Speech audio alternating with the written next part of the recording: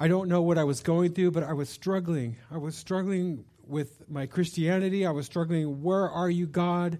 I was struggling, like, not understanding where I was at spiritually, struggling with life, job, everything, the struggle. And I did something I would never, hardly would ever do, but I was so angry with where I was. It was like a Wednesday night meeting, and Ernest was teaching, and there was at one point there was this lull, and I said, Ernest, I am so struggling. What do I do? Where's God? What's happening? And he said, just keep being consistent. Just keep coming to church. Just keep praying. Just keep reading your Bible. And I went away kind of angry, but it worked.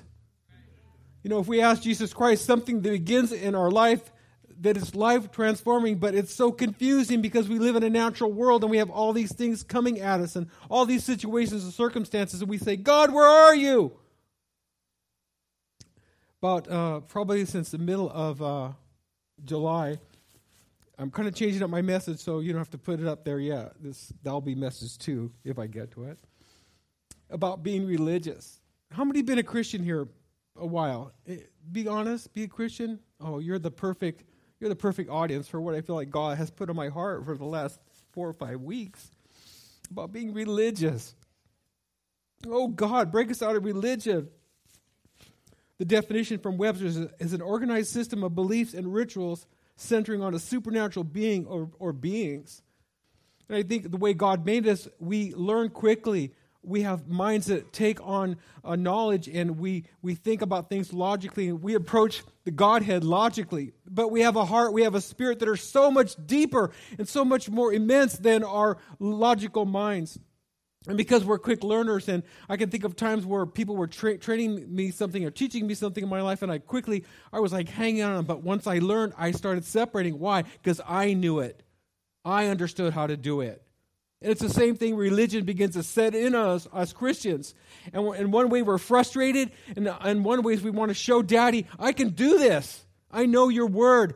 I have all these things in order that tells me who you are and what you're going to do. True religion is betting one's life that there is a God.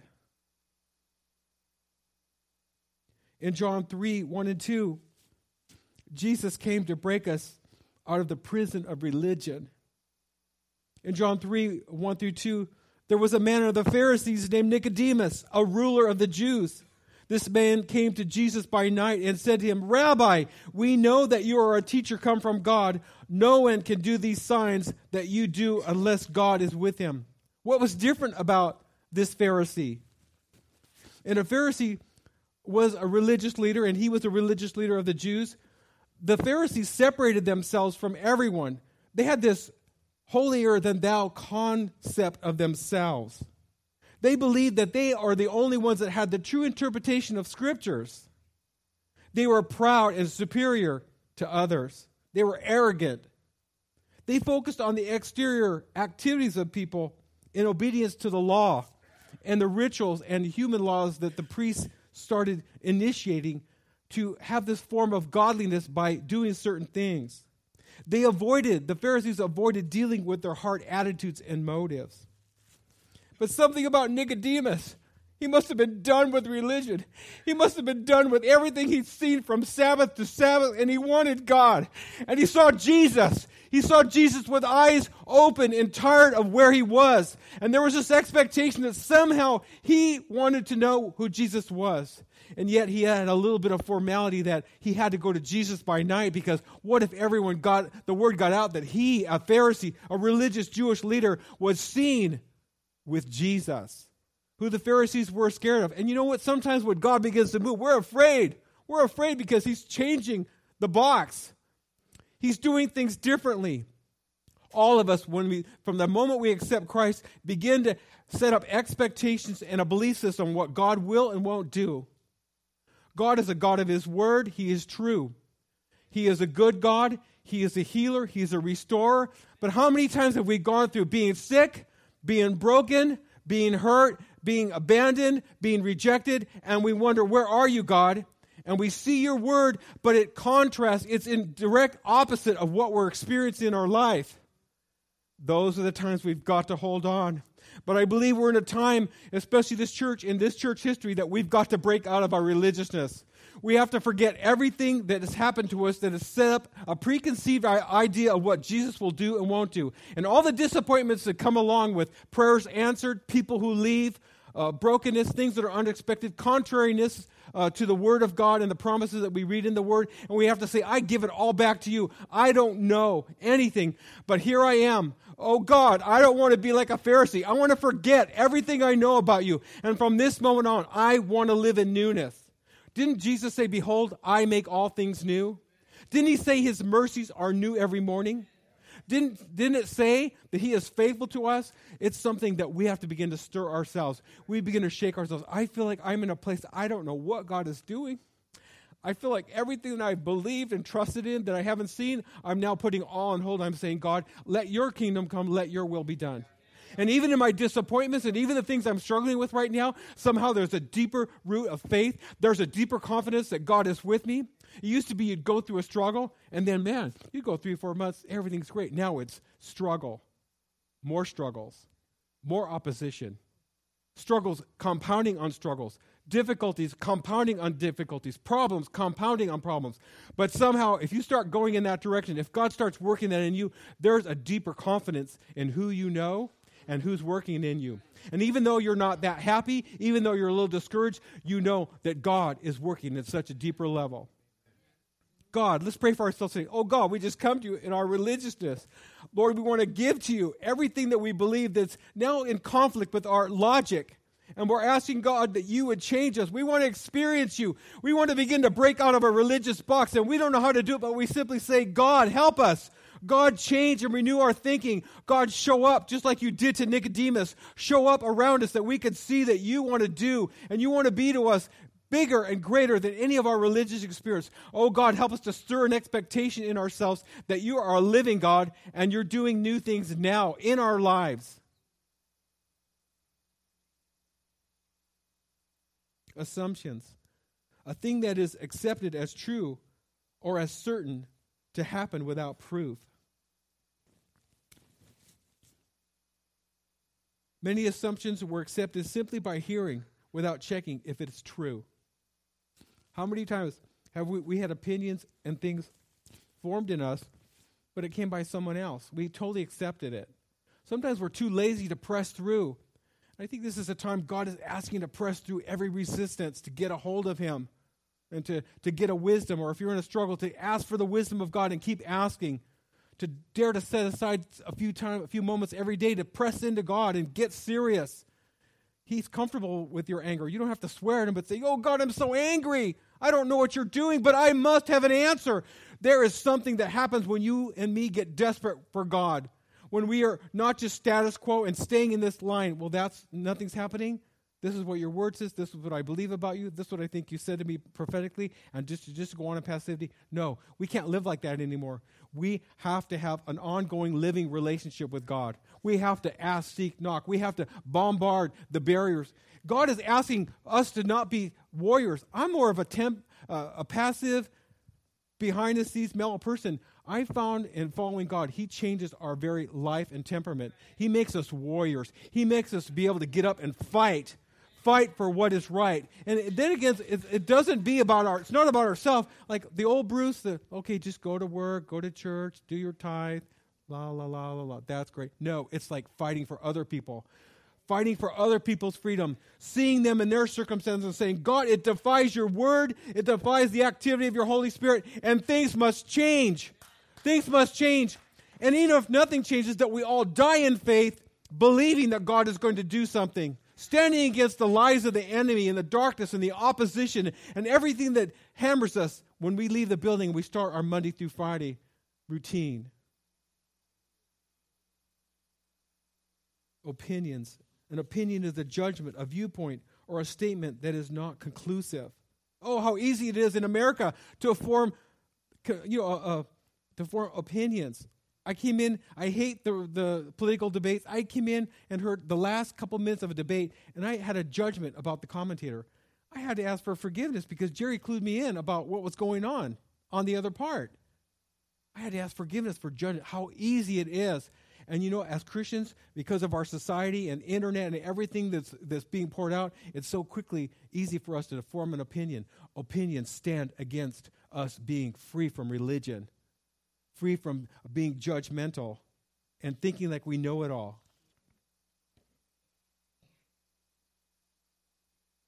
What has been our religious experience? How has it formed us? I think I'm hoping, I was praying today that everyone would start bringing their Bibles. I know you can read on your phone, but start bringing your Bible because you can mark in it, and bring a tablet, bring a journal, bring something. And that I'm praying that God is going to so be speaking to you that you are writing down nuggets and you're going to feed on them all week. You must come here to experience Jesus. You must come here to experience a life-changing relationship with God. You must come here to be infilled with the Holy Spirit, empowered for your week. Because God wants to make you ministers. God wants you to touch the broken world that you're involved with, people that only you can touch. But it's almost like you got to shake yourself. This is a time in our history, our world, our country is falling apart. It takes the Christians. God is calling the Christians to man up, to woman up. Women are encouraged to rise in the workplace and everything else. We need godly women to rise up. Be examples in the home. Be examples on the job. Be examples with their families. God is calling young people to man up and woman up and young girl up in the schools where they're at, because kids are hearing things that are dark and they're hopeless, and it's not going to give them any hope about their future. Does our religious opinion and beliefs match our experience with the Word of God in our relationship with Him? Oh God, I want to give you back the Word and everything I've held on, and I want to give it back to you and say, you make it fit into my life the way you want to make it fit. And I'm learning something in my life right now, that the things I believe and I'm hoping and leaning on, I'm letting God adjust it, whether that's for me or not. Sometimes we claim all these promises, but then we find out this reality in our heart with what God wants to be for us and what He doesn't want. What my neighbor may be getting from God may not be what He wants me to have. But that's unique to who we are. And if we don't have what we think we ought to have what somebody else has, it's okay, because if we really pull back and understand the uniqueness of our life with God and who He made us to be, we are going to be so content in what we have and what we don't have, because God is our source and our supply, and God is the factor in our life that makes the difference.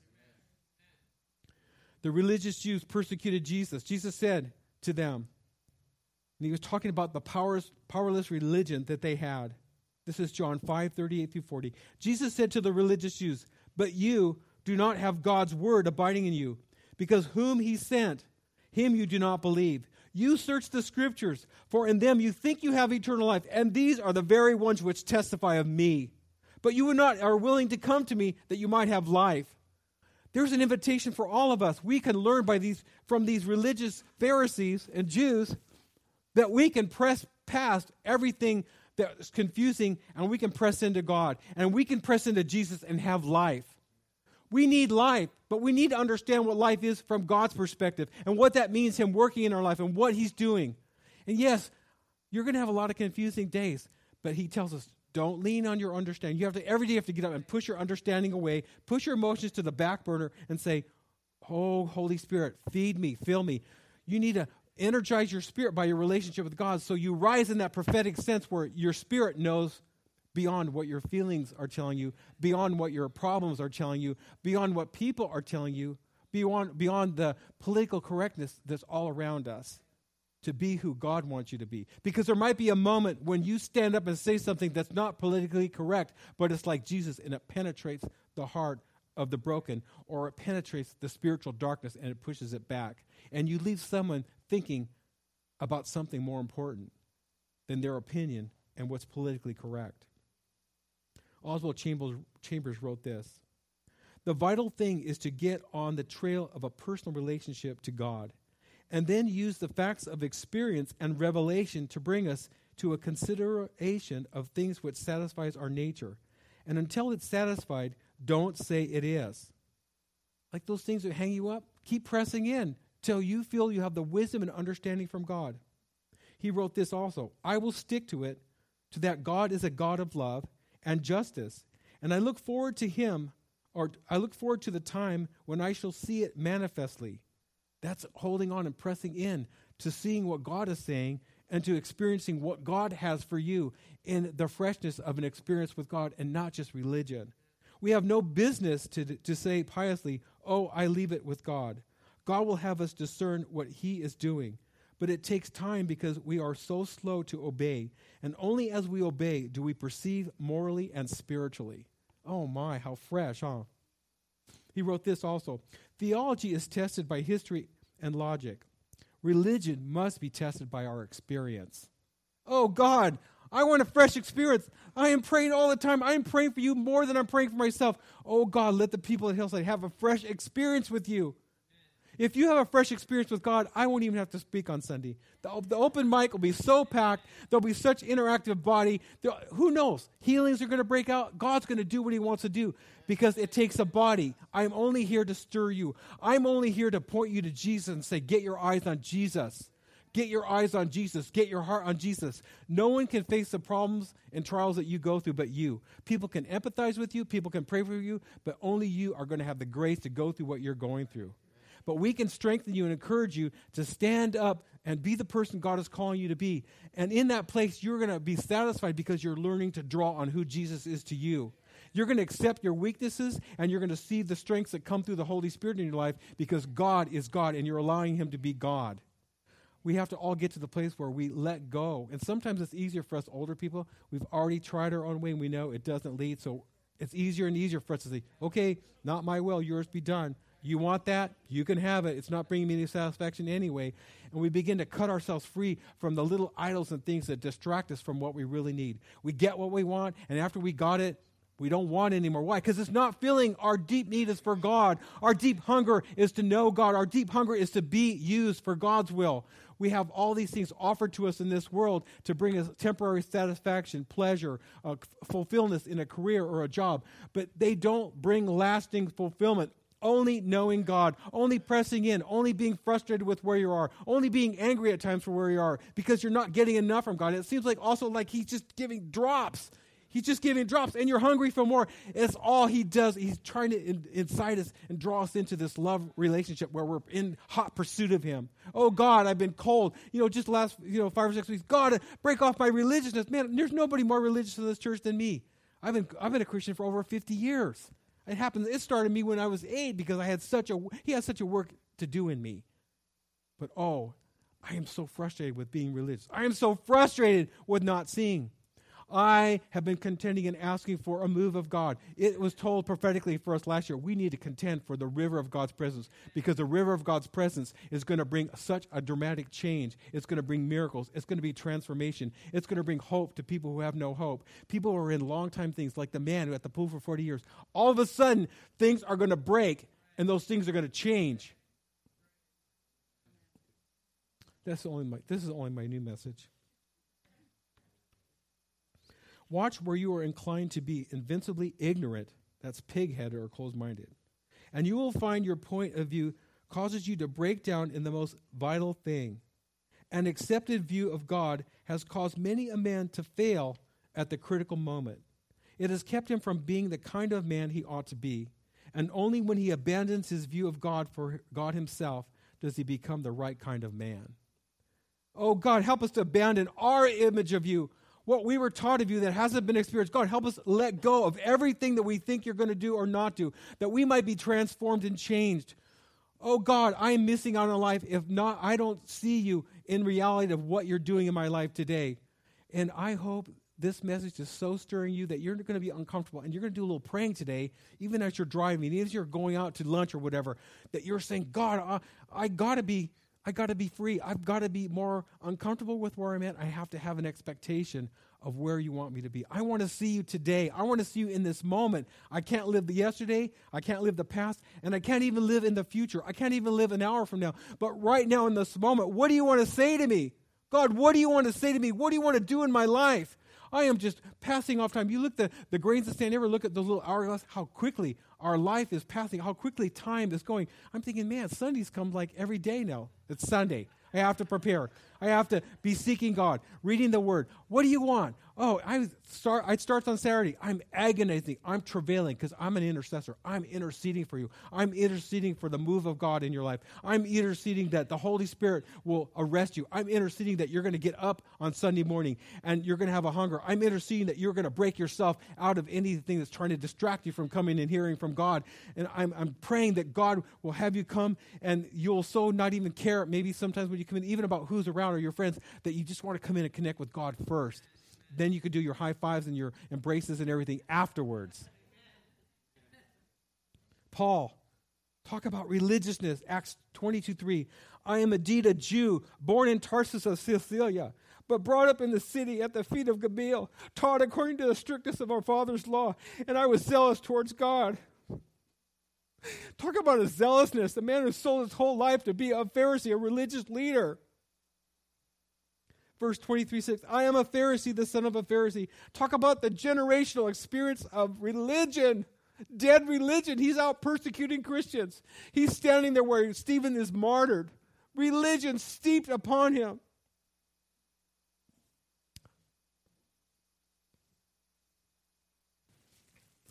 Acts 23:6, now it happened, as I journeyed and came near Damascus about noon, suddenly a light from heaven shone around about me. Oh, Lord, come upon us suddenly, every one of us. It's not our fault, our religiousness. It's not our fault where we're at, but oh, God, we cry. We're hungry for you. We need a change. You know every one of us today, everyone who's carrying responsibilities and burdens and brokenness and pain. You know our life experience. You know we hope to experience you, but you know we wake up every day and things seem to be the same. Oh, God, we pray that you would break in suddenly and change us just like you did for Paul.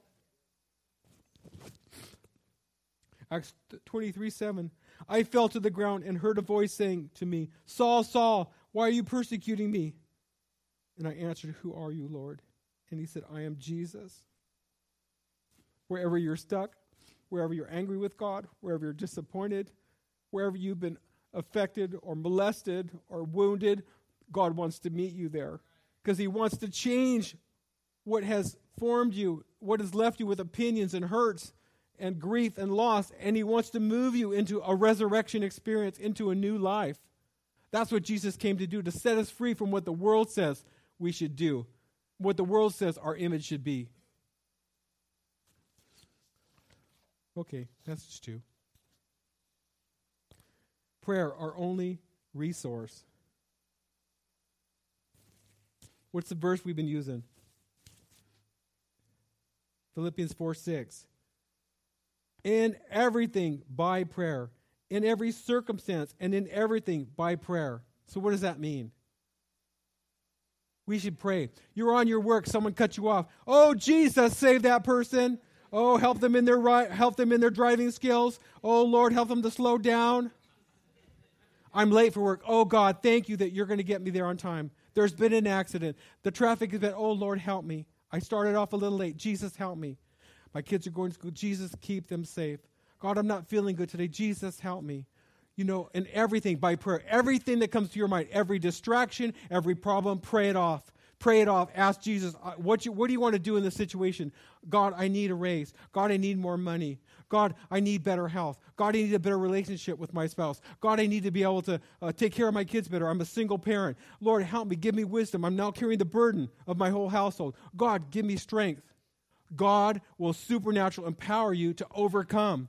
God, give me a good work ethic. God, give me a good attitude at work. God, help me to be a giver. Help me as I give to receive. God, strengthen me in every way. Fill me with your wisdom. Lord, you gave me a good head and I'm logical. God, let me use my head for the best. God, help me to love the people that it's hard to love. Help me to forgive those I don't want to forgive who have hurt me. God, uproot and pull out the deep wounds that I've experienced in my life and change me in everything by prayer. And then if you're feeling good, you're supposed to give thanks and praise. I want to talk now. I'm going to be reading 2 Kings 4:1-36. And it's very familiar. It's Elisha, the man who had a double anointing, a double power anointing from Elijah. He was a man full of gifts, full of the Holy Spirit. I say he was full of a religious experience too. 2 Kings 4:1-36. Now it happened one day that Elijah went to Shunem, where there was a notable woman, and she pursued she persuaded him to eat some food. So it was that often as he passed by, he would turn in there and eat some food. And she said to her husband, "Look now, I know that this is a holy man of God, who passes by us regularly. Please let us make a small upper room on the wall, and let us put a bed for him there, and a table and a chair and a lampstand. So it will be, whenever he comes to us, he can turn in there." I don't know if the woman knew the scripture where receive a prophet and get a prophet's reward. She was taking care of the man of God. And in those days, the prophet was God's representative on the earth. It wasn't like they were directly just having this relationship with God like we have because Jesus paid for our sins. It was like the man of God was the person they looked to, especially the prophet, especially Elisha. And it happened one day that he came there, and he turned into the upper room, and he laid down. Then he said to Gehazi, his servant, "Call the Shunammite woman." When he called her, she stood by him, and he said to her, and she said to him, "Say now," and he said to him, the servant Gehazi, "Say now to her, look, you have been concerned for us with all this care. What can I do for you? Do you want me to speak on your behalf to the king or to the commander of the army?" Listen to her answer. She answered, "I dwell among my own people." You know what? She was content. She wasn't trying to move up the social ladder. Elisha, he had connections. So Elisha said, "What then is to be done for her?" Gehazi answered, "Actually, she has no son, and her husband's an old man." He said, "Call her." And when he had called her, she stood in the doorway, and then he said, "About this time next year, you shall embrace a son." Elisha is using the prophetic gift. And you know what the prophetic gift is talked about in the New Testament? That there's impartation. When you get a prophetic word, when God speaks to you, our hands are laid on you, there's not only a prophetic word that goes in your heart, there's impartation, the ability for that word to come to pass in our lives. So this woman had a prophetic word that she was going to have a son, but she also had a supernatural impartation that whatever's going to go on between her and her husband is going to be supernaturally empowered by God so that she could conceive. Here's what she says. And she said, "No, my Lord, man of God, do not lie to your maidservant." The rabbis had this train of thought about the conversation that's going on when she said, "Don't lie to me." She was actually saying, "Do not mock me by giving me a son that shall soon be removed by death, but let me have one that shall survive me." Wow, isn't that powerful? So she's already setting up in advance.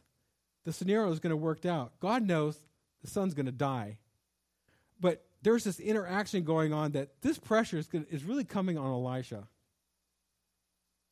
So the woman conceived and bore a son when the appointed time had come, of which Elisha had told her. And the child grew. Now it happened one day that he went out with his father to the reapers, and he said to his father, "My head, my head." So he said to his servant, "Carry him to his mother."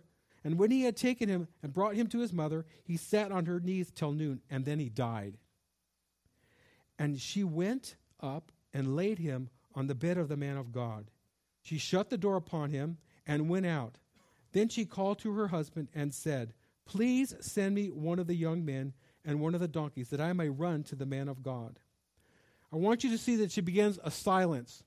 She begins a protective mode where she's protecting any knowledge about a dead son. She's setting up a spiritual atmosphere of faith that she might press through to the man of God and have this reversal happen of the promise that she had that she was going to have a son. And there was an expectation that this son would outlive her. Talk about some heavy faith that this lady had. But watch what God does, even on and to Elisha. She believed that Elisha, who had obtained this gift from God with her, could obtain his restoration to life. So he said, the husband, "Why are you going to the prophet today? Is it neither the new moon nor the Sabbath?" Listen to her. It would almost seem like she's lying.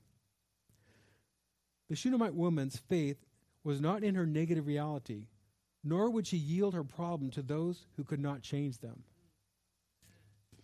She said to her husband, "It is well." I believe she was talking in faith and she wasn't lying to him. I believe she understood he wasn't at that level of faith that she was at, but she was heading to a connection with God. Then she saddled a donkey and said to her servant, drive and go forward. Do not slacken the pace for me unless I tell you. It shows also her determination to get to God. Just like Jairus, remember Jairus, his daughter was dying. He's a ruler of the Jews, and he goes straight to Jesus. There was an intention. There was a deliberateness to get a hold of God. And so she departed and went to the man of God at Mount Carmel. So it was when the man Elisha of God saw her afar off, that he said to his servant Gehazi, look, the Shunammite woman, please run now to meet her and say to her, is it well with you? Is it well with your husband? Is it well with the child? God is not wanting us to look to ourselves. God is wanting us to look to him in every single thing, in everything by prayer. Prayer is our moving from ourself, our dependence, to him, putting him first. Only the Lord knows what is really going on in our situations and in our life. That's a thought we have to keep holding on to. Only God knows really what's going on. He is full of the wisdom of our life and our life circumstances and our life situation. The Shunammite answered, it is well. Wow. She's even presenting this. Now when she came to the man of God at the hill, she caught him in by the feet. But Gehazi came near to push her away. But the man of God said, let her alone, for her soul is in deep distress, and the Lord has hidden it from me and has not told me. Okay, we're talking about a prophet who has a double portion anointing.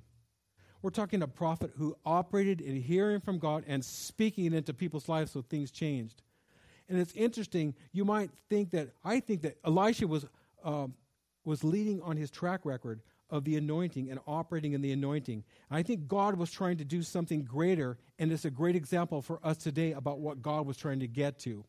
He did not know what God was doing, and so it forced him really to be more dependent on God than he had ever been. So she said, did I ask a son of my Lord? Did I not say, do not deceive me? She is in his face. This child is supposed to outlive me. What are you doing? I told you don't even start this if something is going to go wrong. I love it.